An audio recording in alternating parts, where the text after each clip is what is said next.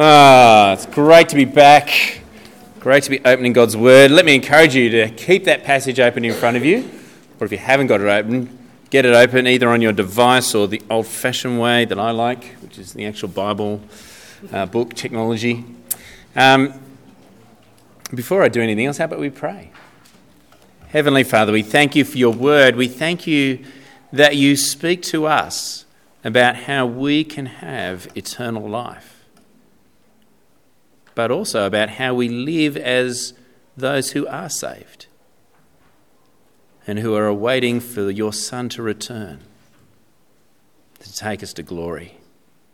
We ask that as we read and think about your word again, that you would open our hearts and minds, that we would not only understand it, but that we'd also live by it.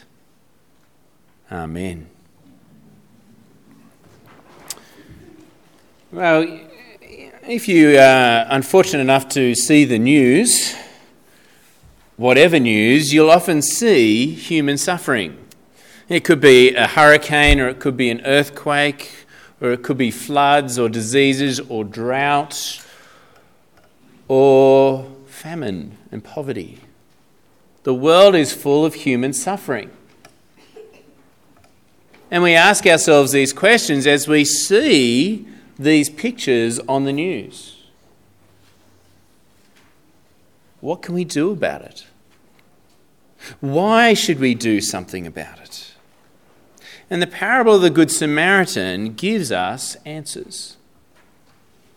So let's have a look at the scriptures and see God's answers. Join me in verse 29.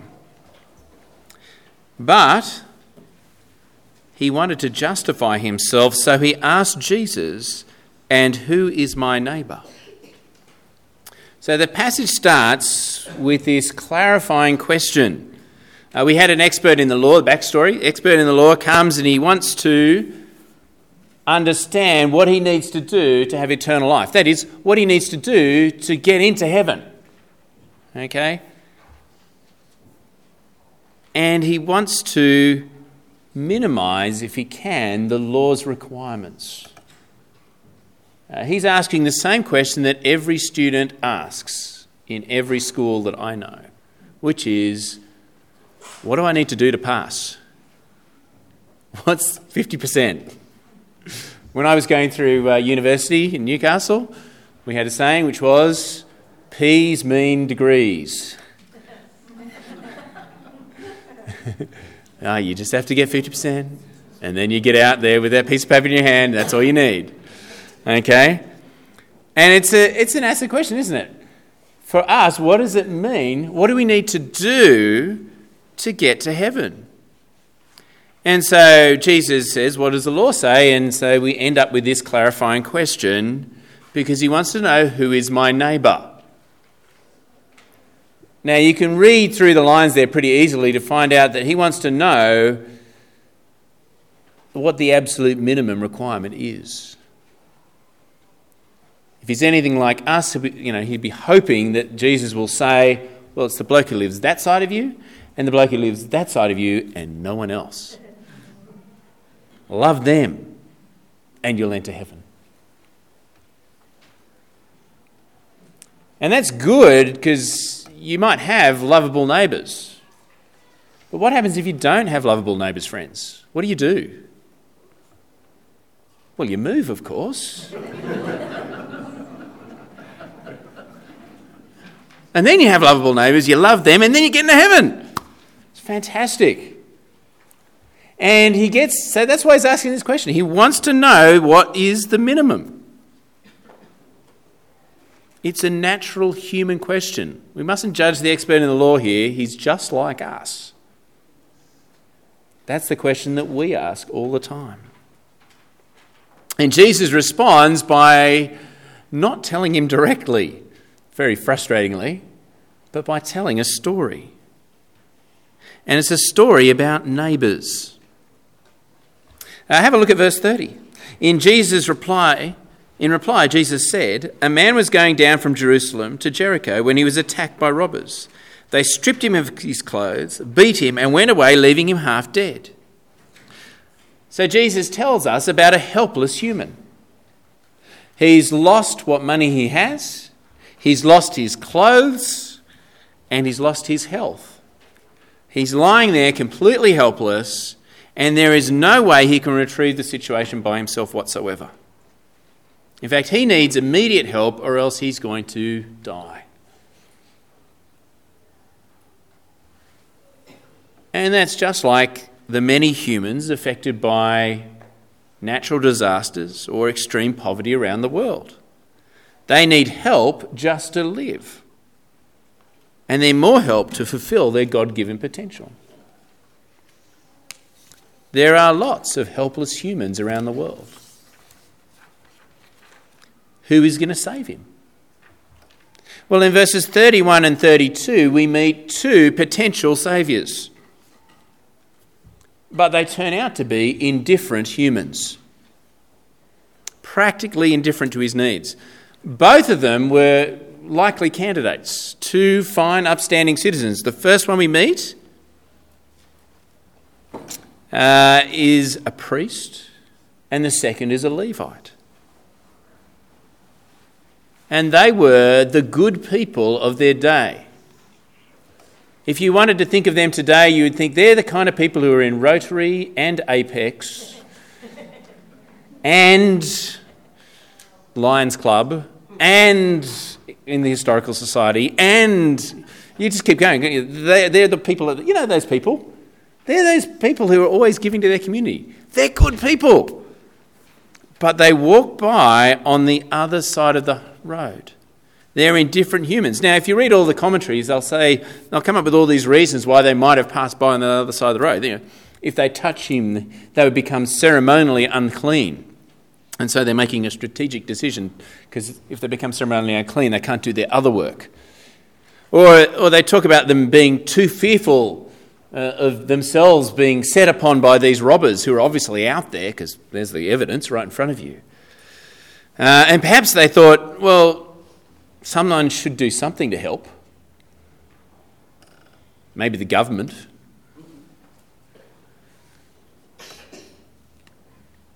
The reality is we don't know what was going through their minds. We're not told, and it really doesn't matter. What matters is that they did nothing to help the helpless human. They were practically indifferent to his suffering. And they're really just there to set up the third person to come along.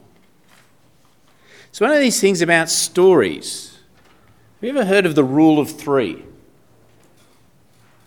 Heard of the rule of three? Okay, there was a bloke from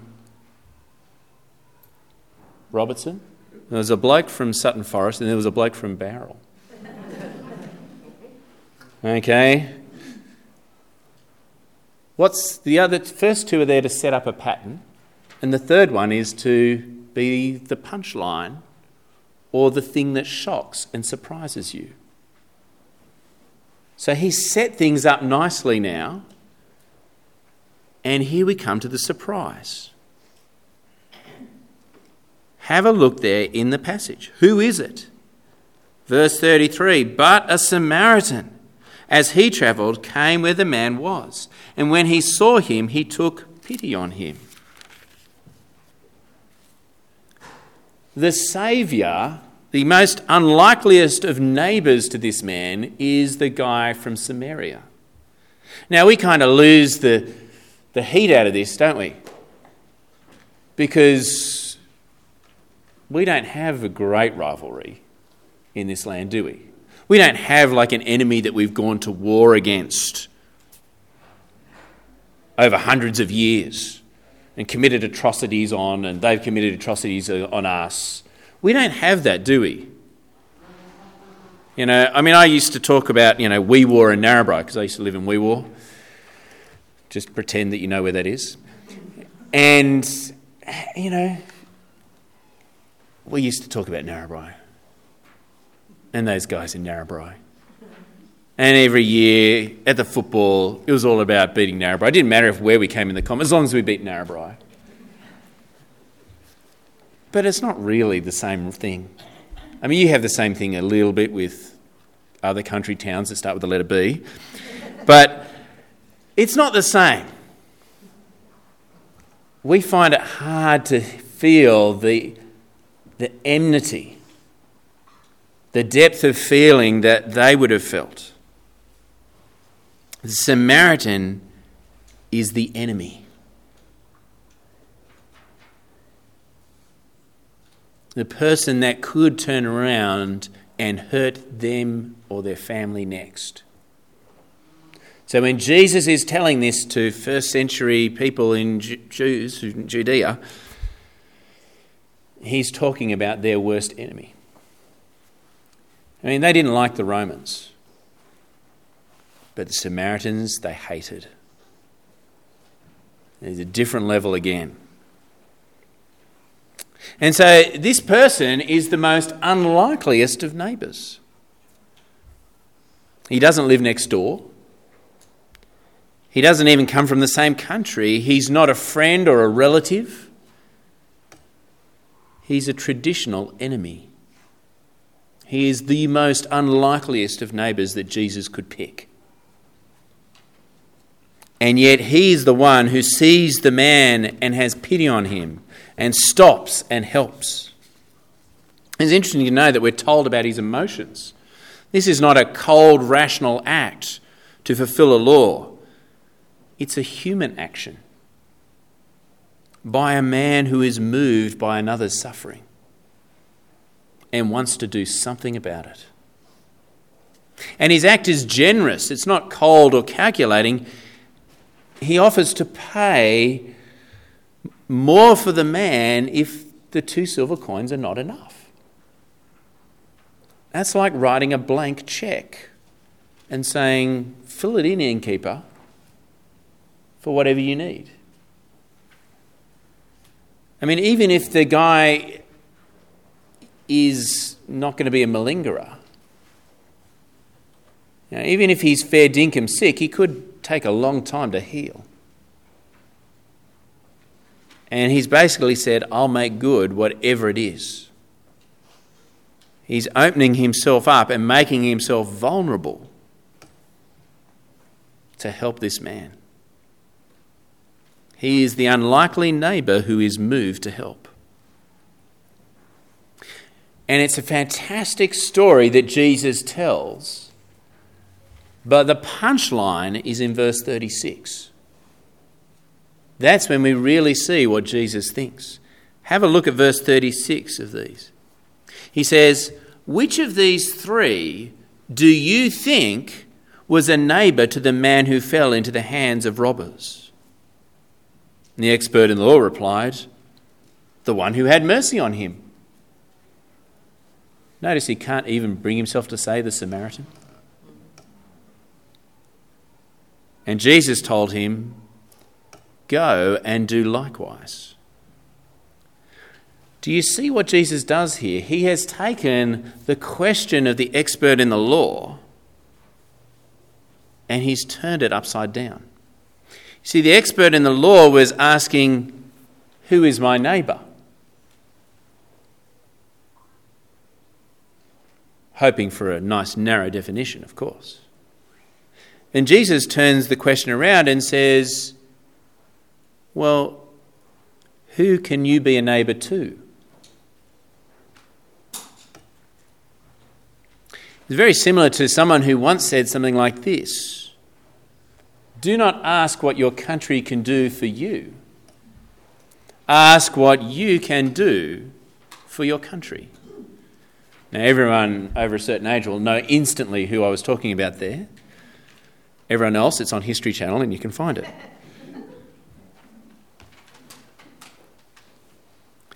It's a flipping of the common question on its head. And that's what Jesus does here. So most people say, well, what can my country do for me? And JFK says, no, that's the wrong question. The real question is, what can you do for your country? And Jesus, we say, who is my neighbour? And Jesus says, no, who can you be a neighbour to? That's the right question to be asking. And that makes it literally anyone in need, anywhere, is or can be your neighbour. Or rather, you can be a neighbour too. That's a lot of neighbours to love, including some who are the enemy. It's an impossible number to love. And friends, what it does very cleverly for us is show us the futility, the absolute futility of trying to earn our way to heaven by keeping the law or by doing good.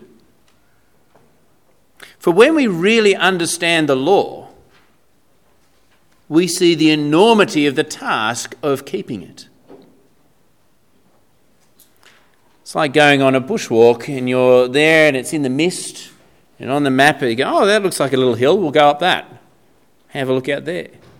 And then the mist clears and you see for the first time just how big that mountain is with the snow on top of it. And you go, I think we'll go back to the picnic area. It's too big. I can't do it. And friends, it's the same with us and the law. When we understand the law properly, we see that we can't keep it. As Romans chapter 3 verse 20 puts it, no one will be declared righteous in God's sight by observing the law. Rather, through the law, we become conscious of sin. When we understand the law properly, we realise our need for a saviour.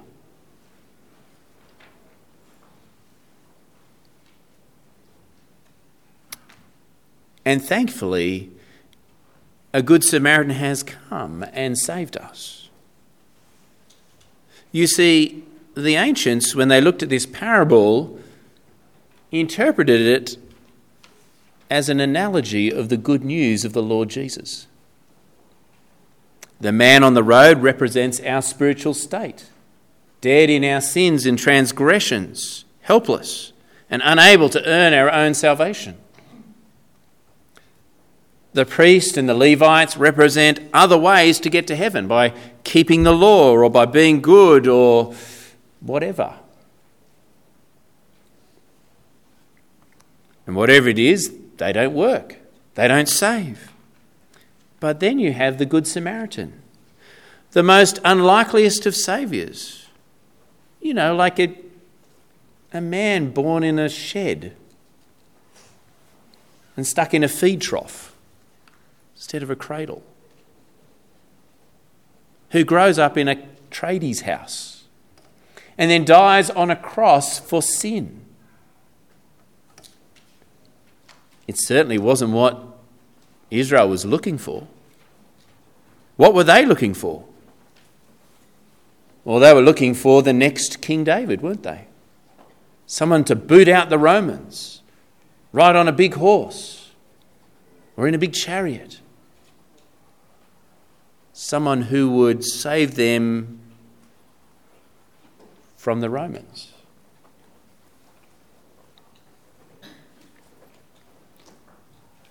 But Jesus isn't that.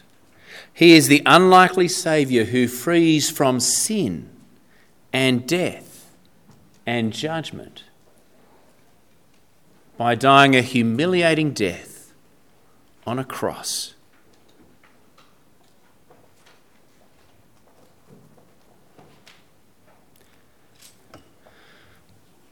Friends, the worst way to look at this passage is to look at it and say, oh, I should go and do likewise and earn my way to heaven by doing good to those in need. Let me tell you now that if that's what you think, then think again. The task is too big. You cannot keep the law. You cannot even keep that one part of the law that says, love thy neighbour. Not completely, not properly. But you can be saved by the one person who has kept the law perfectly and then died for those who couldn't, the Lord Jesus. Friends, when we choose to be generous to someone and help those in need, we aren't saving ourselves. We are being like the one who saved us.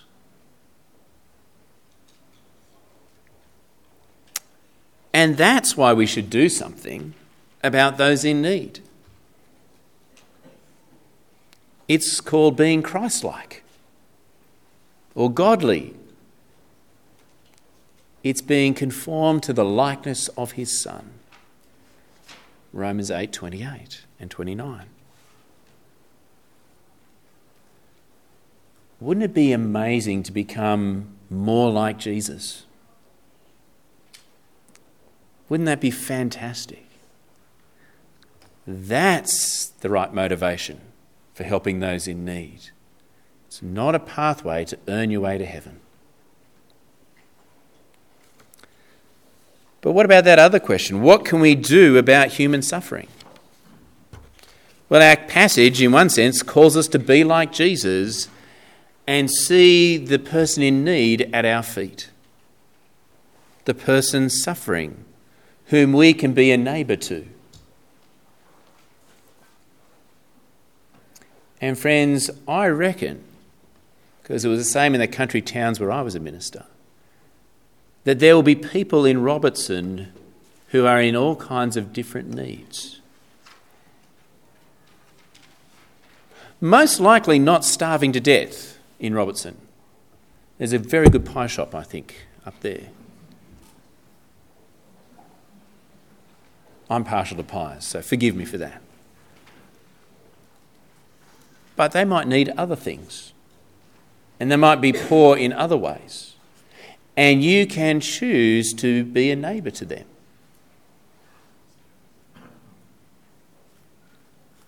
There might even be people who get lost and they've come down from a town that starts with B, and you can be a neighbour to them,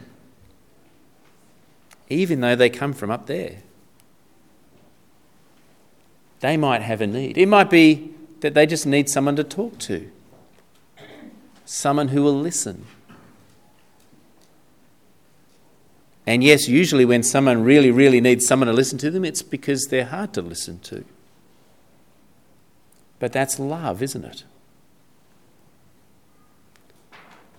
And yes, there are people who are in material need as well, both locally, but usually more so overseas. And it's a great thing to provide food and shelter and medicine and education and friendship and words of encouragement. And there are a myriad of different ways you can do that. So let me encourage you to be active in doing that.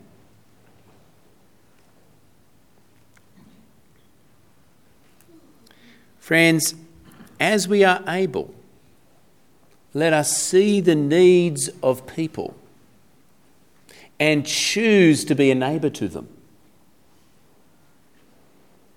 Not to save us, but so that we are reflecting the Lord Jesus. To be like the Good Samaritan who has saved us.